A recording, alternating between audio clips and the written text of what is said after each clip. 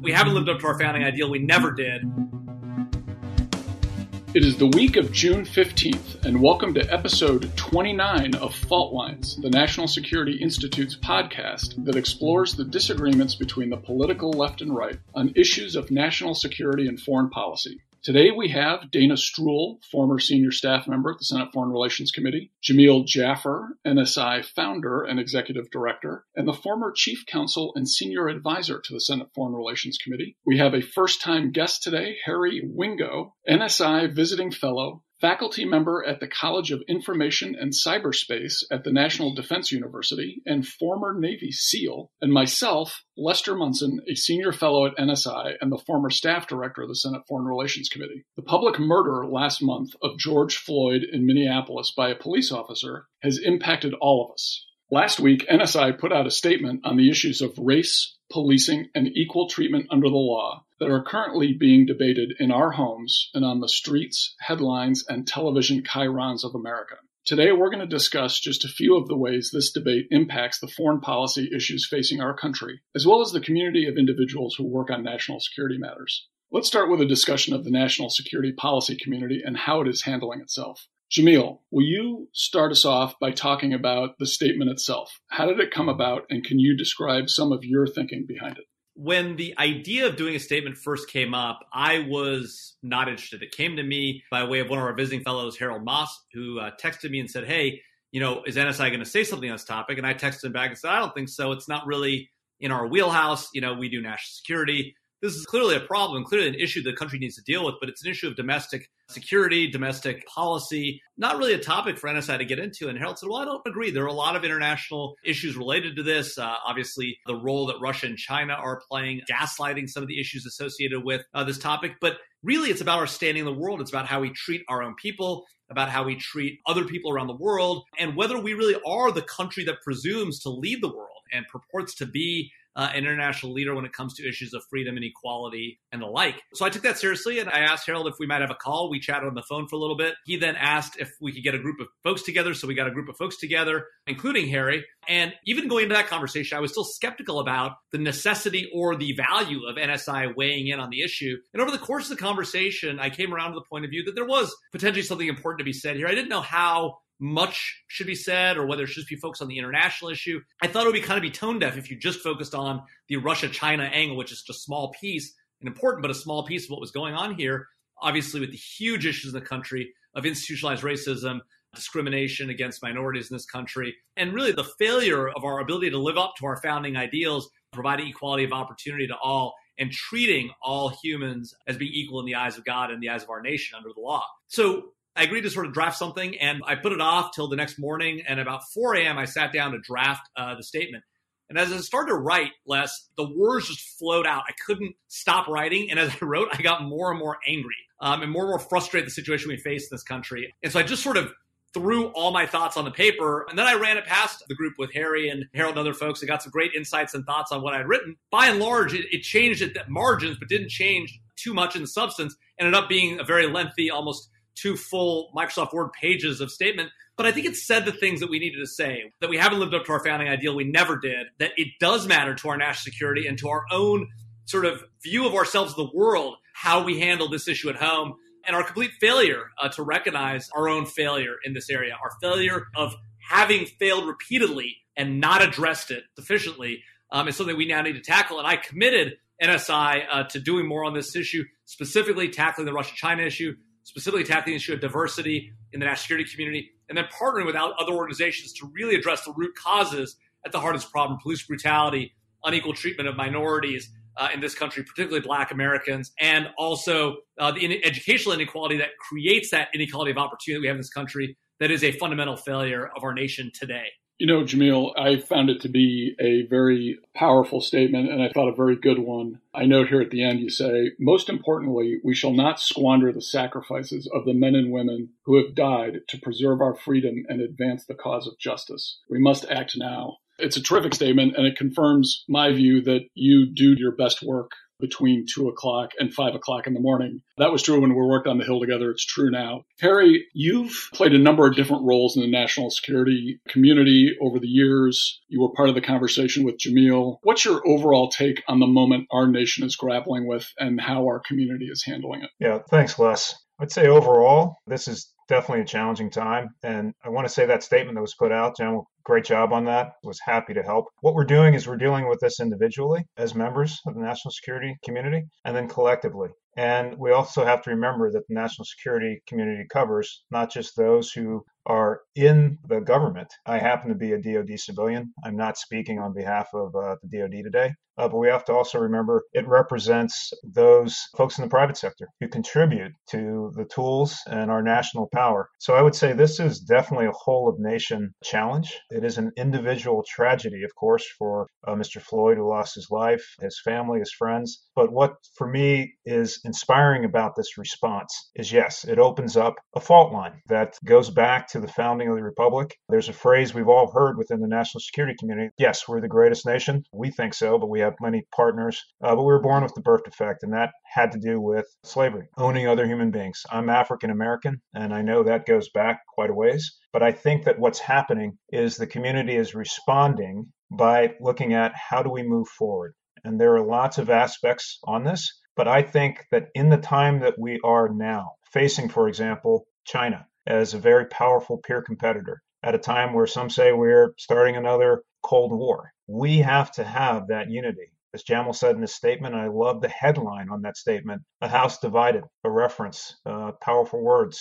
President Lincoln, when we went through upheaval at the origins, I think the second founding of our nation, and it did have to do with the scourge of white supremacy, a leftover that we've moved beyond. And so for the national security community, an example of the highest level of a statement, General Milley, God bless him for saying that we needed more leaders who are African American, who are Latino, who are Asian American, more women. We need more diversity, and we have to do so.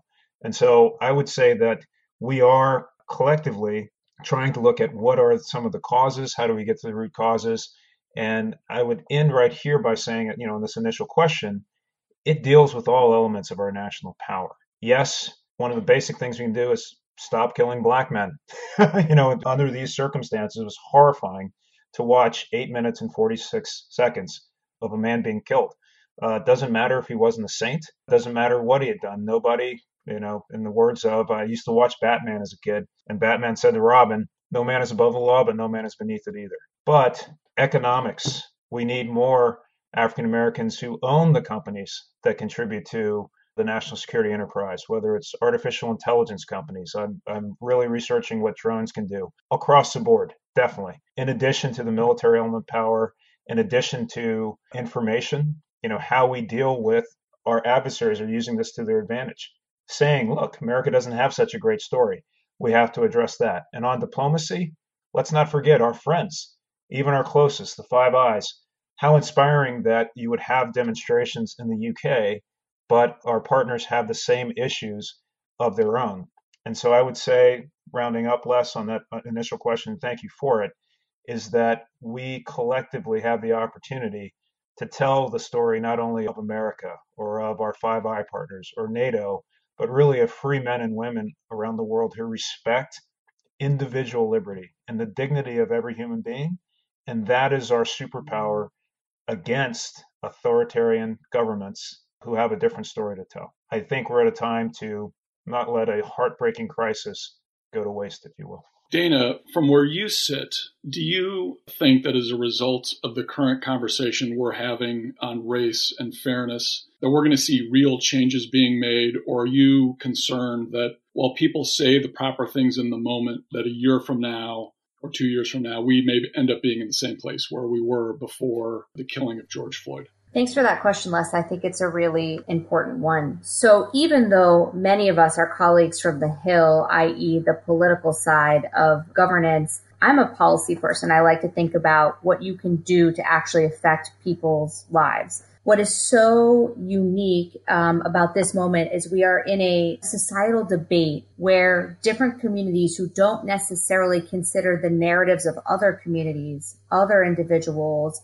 people who were raised without certain advantages, access to privilege, etc., are willing to discuss what is privilege, what is not privilege, what is possible in this society, what is not possible in this society. I think the question of a year from now, will we still be in the same place, is a little too short term. This is a generational challenge. But hopefully where we won't be is that police departments will still be taking the same sort of actions, that protesters will not be on the streets because they feel that their leaders are not listening to them. So here's the thing about this moment. What is remarkable about the United States right now is that we do not have a leader in the White House who is saying to Americans, I hear you, and we are going to look at policies at the federal level, the state level, the local level, and the community level to figure out how we can change a system that disadvantages Black Americans, Latino Americans, Asian Americans, etc. We also don't have a leader who's willing to engage in a narrative about how America is not fair and how you can be judged on the basis of your race, etc. So what's so remarkable about this moment in time is that civil society is taking the lead in this country, that Americans are forming their own organizations, that people who can donate are donating to organizations to take actions to help other people, and that Americans are even supporting each other in protests, etc. The next step is not only to continue encouraging conversations, talking to our children, engaging at that community level, but actually having those debates in Congress and having those discussions in the state legislatures with governors, et cetera, about how do we change the structural impediments to a more unified society where everyone has opportunities regardless of your race, your socioeconomic background, etc. So those are the points I wanted to make. I think we are already demonstrating to the world that just because we don't have a leader who's willing to engage on that national healing level, that civil society is taking the lead. And we need to be looking at what's happening at the community level, what's happening at the municipal level. And we're already seeing a lot of states take certain actions and have debates about what they need to do in their own communities, absent the leadership in Washington, D.C.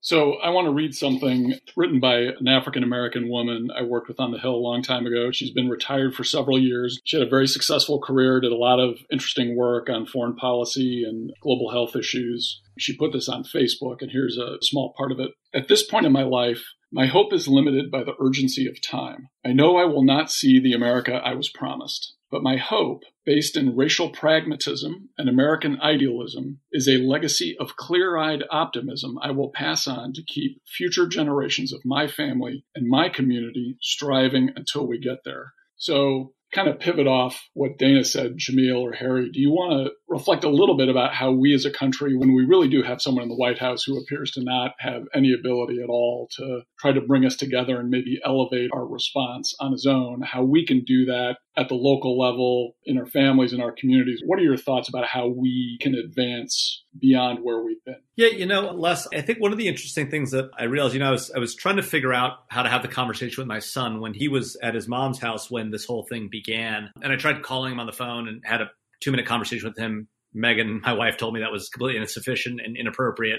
So when he got back to us the following week, we were trying to decide how to talk to him about it. And my friend Kendrick came over. Kendrick is African-American. We went to law school. He went to business school at Chicago with me. I didn't go to business school. We went to law school together. And he was talking to me about how he talked to his kids about it. And what was interesting was, had I been left to my own brothers, I would have begun the conversation with slavery, right? And I would have started saying, America's got this history of slavery and oppressing minorities, specifically Black Americans. And let me tell you the story from there forward. And Kendrick explained to me that when he was talking to his kids, he put in the context of, we all came from one human, right?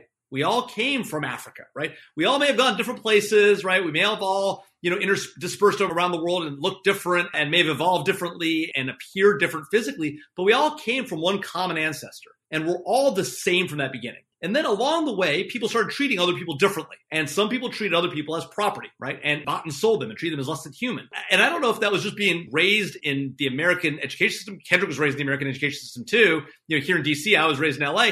But at least the way I was taught the story, it was almost like, and by the way, my family came from Tanzania, from actually the continent of Africa. My parents were born in Dar es Salaam, 3 generations there. So you'd think that somebody with my heritage would know the actual story here. But for some unknown reason, I seem to think the plight of Black Americans or the relationship between the races and all sort of started 200 years ago with slavery, and it didn't. And it's really important, I think, to put it in that context. The one other thing I would say sort of about the larger sort of situation we find ourselves in and this question of what we can do at a micro level, it's really simple. Each of us can take action now.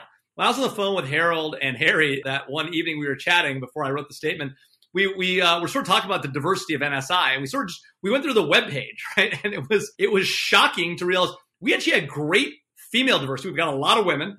We actually have a decent number of minorities. We're probably the only national security think tank in the country run by a Muslim, right? A Republican at that, right? But we literally, and Harry, what was the number? I want to say it was, the minorities were total, I think maybe 10%, right? That was bad enough. African Americans, I think was it 2 or 3? It was. I mean, of 150 people, it's an infinitesimally small number. And the fact is, that's not reflective of even the as it is low numbers in the national security community. So that was shocking to me and made me realize we have not done a good enough job at NSI alone, a minority-run organization, right, to identify minorities who are capable and qualified, whose voices should be heard in this community. And we are going to do that. And it's not about tokenism. It's not about counting numbers. It's about recognizing, you know what? My immediate circle of friends, besides Harry and Harold, when it comes to national security and technology folks, is as broad as it needs to be. Let's go out and get those guys, those men and women, and get them here. I know they exist. It's my fault they're not here. Yeah, just jumping in, and you're right. We have work to do, and it takes me back. So Jamal, as you know, after I had a brief stint on the Hill, working for the late great Senator Ted Stevens, great American, and definitely steeped in national security from personal experience and service as an aviator. And Jamil and I came when I was at Google, and the attacks out of China, the cyber attacks, and then you were at the HPSCI, I think, at that time, and we came in contact. Fond memory. But then you could look around the room and you could look around, not enough on both sides of the aisle. We need more diversity there in those roles, for sure. And I mentioned General Milley's statement.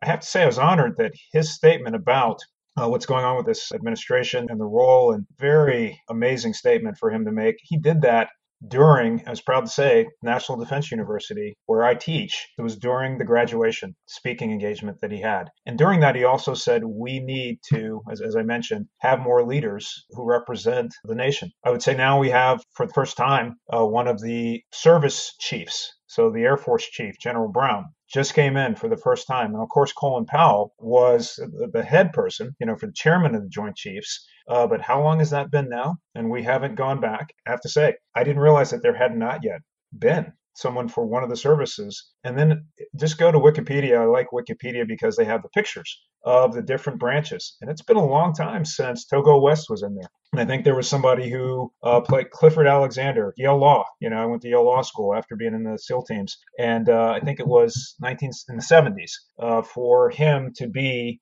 one of the secretaries, and that's going back. But my point about when you look at the faces, nothing but white men, broken up a little bit, and too much time goes by, no women in these roles. So we absolutely, that statement, thanks Les for sharing that statement that your friend from the Hill made. It's absolutely something. And I have 3 daughters. My wife is Irish American. So my daughters, we talk about the realities of things. What did white supremacy mean? It meant that you had things put into the law. And so when we talk about these issues, I am happy for the future that they could have, but I also realize this is a jump ball. We have to work through this. And I know Dana's going to have something powerful to say on this as well, but I guess what I'm trying to say is this is very personal. We're having these discussions, but there's no denying that this has been a long time coming. This fault line goes deep. It is a very American thing, and I hope that we don't just let this fall away afterwards and realize that it's going to be hard for us to define our futures. This is unfinished business after Reconstruction, unfinished business after the riots in Tulsa. Juneteenth is coming up. You have Rosewood, and then you go into Jim Crow, and then we had the opportunity for more expansive inclusion of African Americans and others around the 70s, the civil rights struggle. And guess what? Instead, we outsourced jobs to China.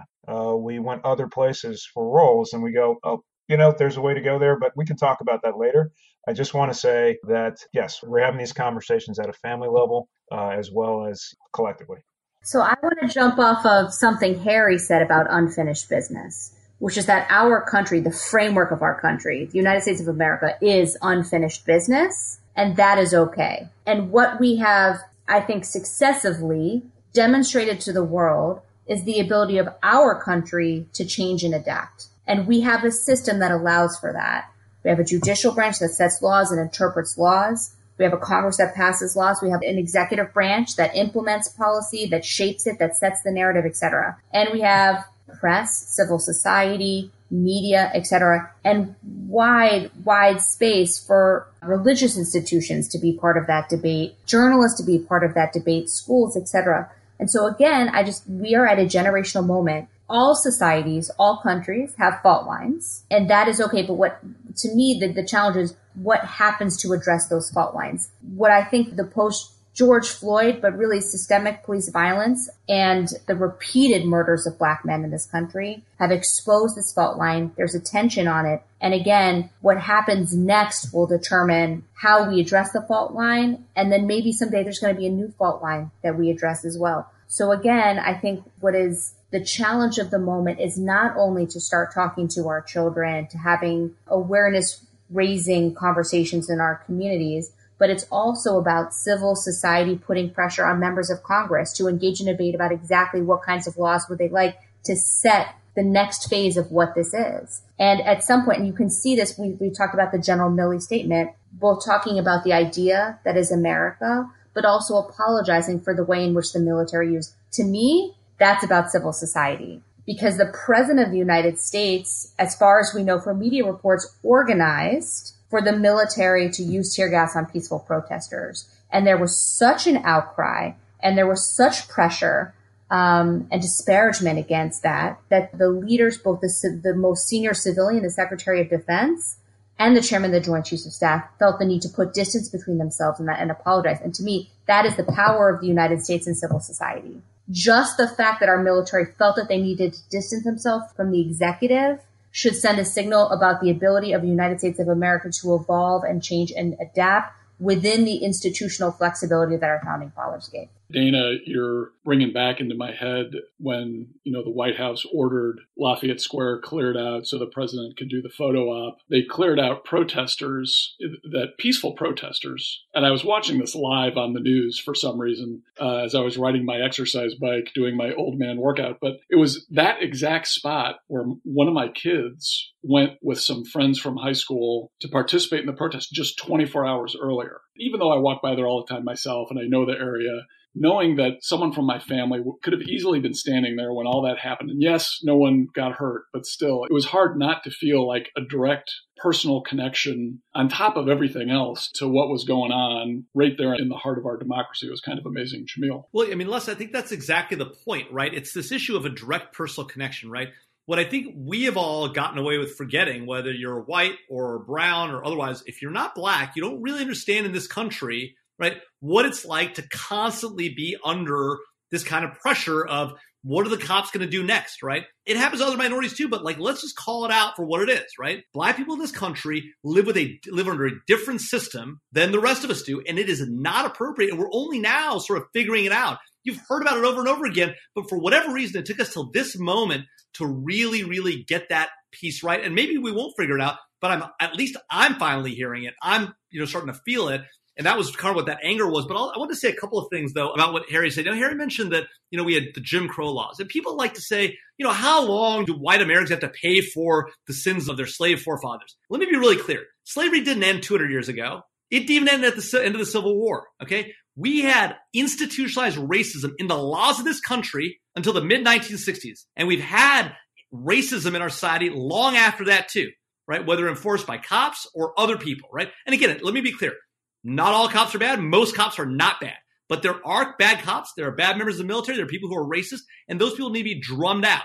Okay. But the idea that somehow, we're holding people accountable for such a long period of time, it has been barely a hot minute since the laws of this country kept us separated by race. And that is an important thing. And the last thing I want to mention is, Donald Trump today is tweeting out that, he's done more for Black people in this country in 4 years than Joe Biden's done in 40 years.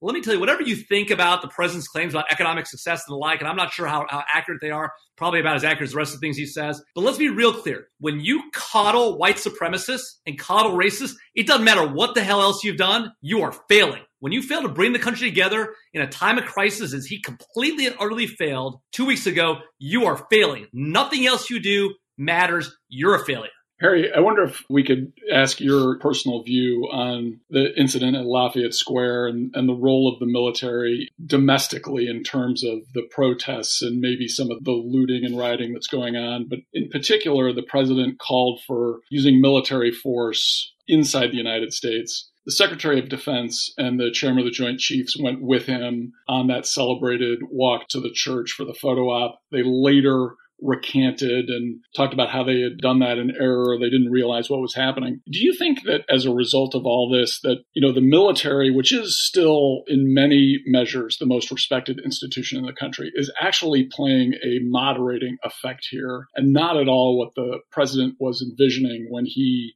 talked about bringing them in to quell disorder and that kind of thing? What's your take on where the military ends up in this debate as of today? Yeah, thanks, Les. I like to go back to one of my biggest heroes, George Washington. And the example that he set from the beginning, just to step down, the way that he respected the Congress during the Revolutionary War. I mean, what he set in place literally changed the course of human history. They should never have gotten to the point where those military officials were there with the president, as has been acknowledged. So for me, I would say that moderating effect that you mentioned, it's one of the backbones of our nation because it's culture. And having carried a gun for many years before I showed up at Yale Law School, my perspective was different, but I swore an oath to the Constitution.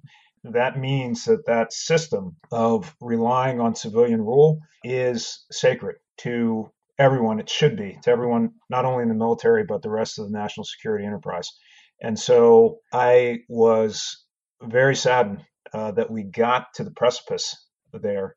But thank goodness that those statements were made saying that, yes, there was a mistake there. So I feel strongly that you have to have that separation. But there's another side to it. The other side to it is I do not think that enough Americans are engaged. I'm continuously heartbroken by how few Americans choose to serve. And there's so many ways that you can serve. But I think we have to get that right and to realize that being a civilian and what it means in our representative democracy, all of these issues are there. But to that specific point of Lafayette Square, no, the military should not have been there. And there is an approach, how we look at our police forces, engagements of citizens. So one of the highest abilities that we have, and it's protected, is to be able to have recourse against our government. So again, starting off with, back to George Washington and through time up to today, the military plays a very special role in our system of government. And part of it is the restraint that's there. Let's flex to our second topic, which is the international relations aspects of the crisis we're going through. And Jamil, I'm going to quote something from the NSI statement. Our foreign adversaries, including Russia and China, are taking advantage of the ongoing situation by overtly and covertly creating chaos and division within our society. You drafted that with the help of some folks. What's your view? How much of this situation should we be laying on outside actors, or how much of it is really the internal conversation we have to have? Yeah, Les, I think there's sort of almost like a fireplace construct here. The deep-seated issues in this country, our history of slavery, our history of racism, the institutionalized racism, and the situation that we've seen with police brutality is sort of a kindling log that's been sitting in the fireplace for a while, just waiting to be lit. And it's been lit a few times in the past. 1992 riots, Rodney King in L.A., where I grew up, and many times before that. Harry mentioned Tulsa and the like before that. But there's this kindling sitting there. And a combination of what happened to George Floyd and COVID and everyone's sort of the situation we found ourselves in economically, the situation we found ourselves in socially, sort of lit that kindling, right? And then what you have is you have China and Russia walking in and pouring gasoline on that fire, pouring lighter fluid on that fire, right? Trying to make it burn hotter and brighter and more angry, right? And consume itself faster so that ultimately the society that is the tree from which that kindling comes, right, falls apart. And that is their goal, right? Let's be real clear about what our enemy's goal is. Our enemy's goal is for them to become leaders in this world. Russia will never reach there. They have pretensions to that. China very well may. And their goal is to displace us. And so the idea that from the spokesperson of the Chinese Foreign Ministry these expressions of concern for African Americans in our country. I mean, it's laughable given the way they treat Muslims in their country and jail them in modern day gulags and prison camps. The idea that they care at all about the plight of Black Americans is laughable, but they found it as an opportunity to sort of drive a wedge into American society. And we know, because we've seen the actual ads on Facebook that the Russians ran during the 2016 elections, right, taking both sides of the Black Lives Matter debate, right? So we know what the Russians are doing. We know the Chinese are going to take a page from their book. They've done it in Taiwan. You can expect that in the lead up to this election and every day from here on out, the Russians, the Chinese, maybe even the Iranians and North Koreans are going to start getting in there because it's very easy to manipulate our population. And we're not doing a whole lot about it, not as a government, not as a community. And the companies out there that are trying to do some of this are not particularly effective. They need to do more too, whether it's Twitter or Facebook or the like. They've got to do more. We're not doing enough. And this is a real problem. And so they are not responsible for this problem. We are responsible for this problem. They are gaslighting it. Dana, how do you see these other adversaries of ours, Russia, China, and perhaps Iran and others? How are they taking advantage of what we're going through inside our country right now? Not what they're trying to do, as Jamil says, to throw gasoline on the fire necessarily, but what are they doing in the world to advance their interests while we're focused on dealing with these very tough issues here at home? Well, you said it. They're advancing their interests in the vacuum that is the United States, which used to be present on the world stage, not only organizing through international institutions, fora, etc., but publicly on a mantle of advocating for freedom of protest, freedom of expression, freedom of religion, equal rights, etc., etc. And so what this is an opportunity for these countries to pursue their own interests. So for China, the pursuit of a rival global order to the U.S.-backed international system. What the Chinese are going to do is take advantage of the United States, who was already inwardly focused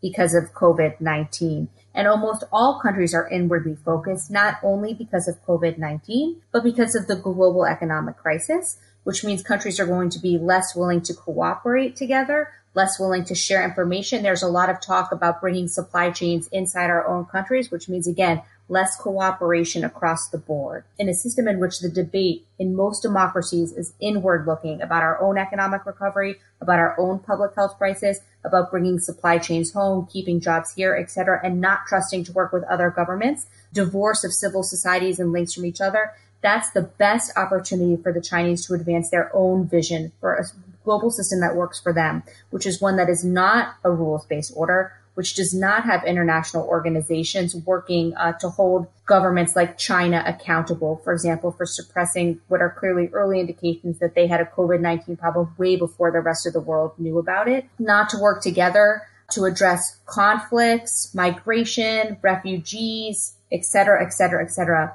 Iran is another good example. Nothing about current policies have deterred the Iranians from their pursuits of global terrorism and pursuit of a nuclear weapon. And according to the last IAEA report, the Iranians are well under 4 months for breakout timeline for a nuclear weapon. And you know who's not really talking about that? Anybody in the world, because everybody's focused on the huge US-China rift and competition and on their own recovery from COVID-19 and the economic crisis. So we're going to see again and again and again malign intentions, bad actors, etc., seize this space as governments are inwardly focused to do things that I think challenge U.S. national security interests. Counterterrorism. We know that ISIS is resurging in Iraq and Syria as the Iraqi government is focused on its own global economic challenges as a result of the collapse in oil prices, plus its own COVID-19 problem. So we can talk about it when it comes to terrorism. We can talk about freedom of commerce and global shipping challenges because so many of the people that man ships all over are also suffering from COVID-19. We can talk about militaries and the effect of COVID-19 on militaries, et cetera, et cetera, et cetera. So those who want to challenge United States leadership on the world stage, now is their opportunity. I agree with what was just said. And Dana, wow, you just made me think of on the issue of racial division, the Russians, where they were after 2016. And in fact, there were issues with Black Lives Matter and knowing that there were fault lines in Baltimore. Baltimore was picked specifically because of riots and they knew. And Jamil, to your point about putting, more fire on gasoline that was already there and fuel, very important. And as far as China, absolutely. The Uyghurs, their oppression of an ethnic minority group as an example, it is so hypocritical, obviously, for them to do this, but they're going to take advantage of this situation. And the idea of two authoritarian governments realizing that they can combine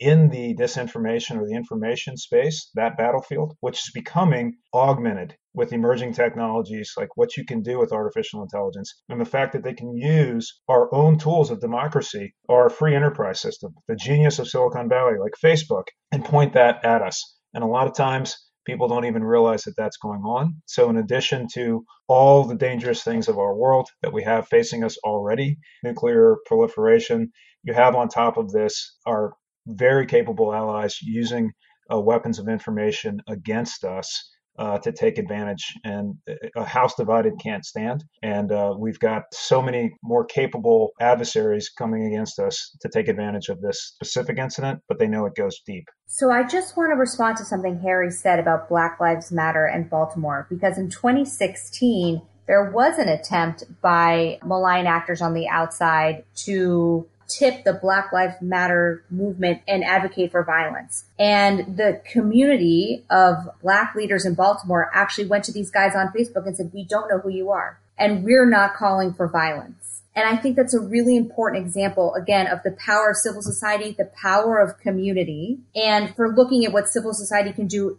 to reject the interference of outsiders. This opens up another debate, which is about this moment, but a broader debate about social media tools like Facebook, like Twitter. Twitter just announced that it was taking down a bunch of Twitter handles that were operating in an organized fashion, which suggests that it's outside sponsors and not actually organic to the debate and narrative here in this country. And there is a line between identifying malign actors from the outside, attempting, like the Chinese or the Russians or Iranians, attempting to further inflame our fault lines here, and what's freedom of speech or freedom of expression. And that, again, is a debate that we need to be having in this country. And it's also one that we should be having in Congress, who can have open hearings, who can pass legislation or at least introduce legislation and have debates about what are the responsibilities of organizations like Facebook, like Twitter, like Instagram, like TikTok, et cetera, in this space where we know our intelligence community has said that there are foreign actors attempting to inflame the fault lines in our country. Again, all societies and countries have fault lines. We are not going to erase any of our fault lines or all of our fault lines in a generation, but we do have institutions of resilience and systems of governance where we can adapt and change to the realities of our time. And we have a system that is structurally not equal and is not a fair playing field. And we have ways of addressing that now. And at the same time, we need to be blocking out or combating foreign interference at this point of our own societal inward reflection. And I think, again, we do have leaders, or we should be demanding of our leaders to frame that discussion and what is the legal responsibility of social media companies to combat foreign interference and foreign influence campaigns. All right, let's ask one last question on this topic. And I realize we could talk about these issues for a very long time, but we do have some constraints here. So let me ask one final question on this, and I'm going to mash up some stuff. There's protests going on in Hong Kong right now against Beijing, against the Chinese Communist Party's grasp of security issues and sovereignty from Hong Kong. People are protesting in the streets. They have been for months. They're carrying American flags. They're making a direct appeal to the principles of our country. At the same time, there are demonstrations in our own country. There are also demonstrations in Europe and elsewhere along the same lines of what Americans are protesting against, for racial justice, for social justice, for equal treatment under the law. Is there an opportunity here with these? It's not even really civil society. It's people taking to the streets directly and demanding change that we, maybe I'm putting it too crassly, can take advantage of. Is this an opportunity for the U.S. to advance its interests around the globe? Who wants to jump in first?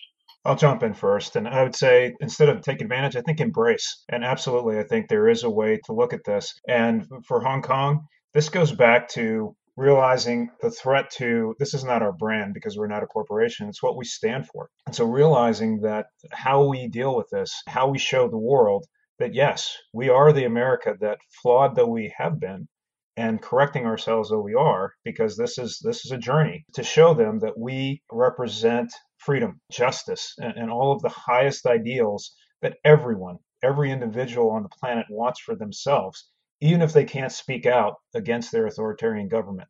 And so for Hong Kong, for them to hold up American flags out of this crisis, we can embrace the opportunity that's there and recognize that what we do in the next couple of days, next couple of weeks, and how we hold on to continuing the work in a clear-eyed way that doesn't avoid uncomfortable issues. Because let's face it, white supremacy is uncomfortable. And that is our specific historical context, but realizing that nations around the world face the same challenges. So we embrace that challenge. Jamil. No, I think that's exactly right. Look, I think at the end of the day, this is all about both personal and collective responsibility. And it means taking a close look at the role that each of us has played in this process, whether witting or unwitting, whether intentional or unintentional, whether active or passive. And, when our statement said that the time to act is now, it didn't mean sort of, act by just thinking about the problem and admiring it from a distance. It means actually act and take action. We're going to get a more diverse group of folks involved with NSI. We're going to call Russia and China out for what they're doing. We're going to partner with other organizations to figure out what we can do as individuals and as a group to address some of these root causes. And we're going to make an effort day in and day out to make this a priority because it's gone untouched too long, or it's gone ignored too long. And I mean ignored by me, and that's what I realized. That's what I think made me angry when I was writing at 4 a.m. was that I got mad at myself.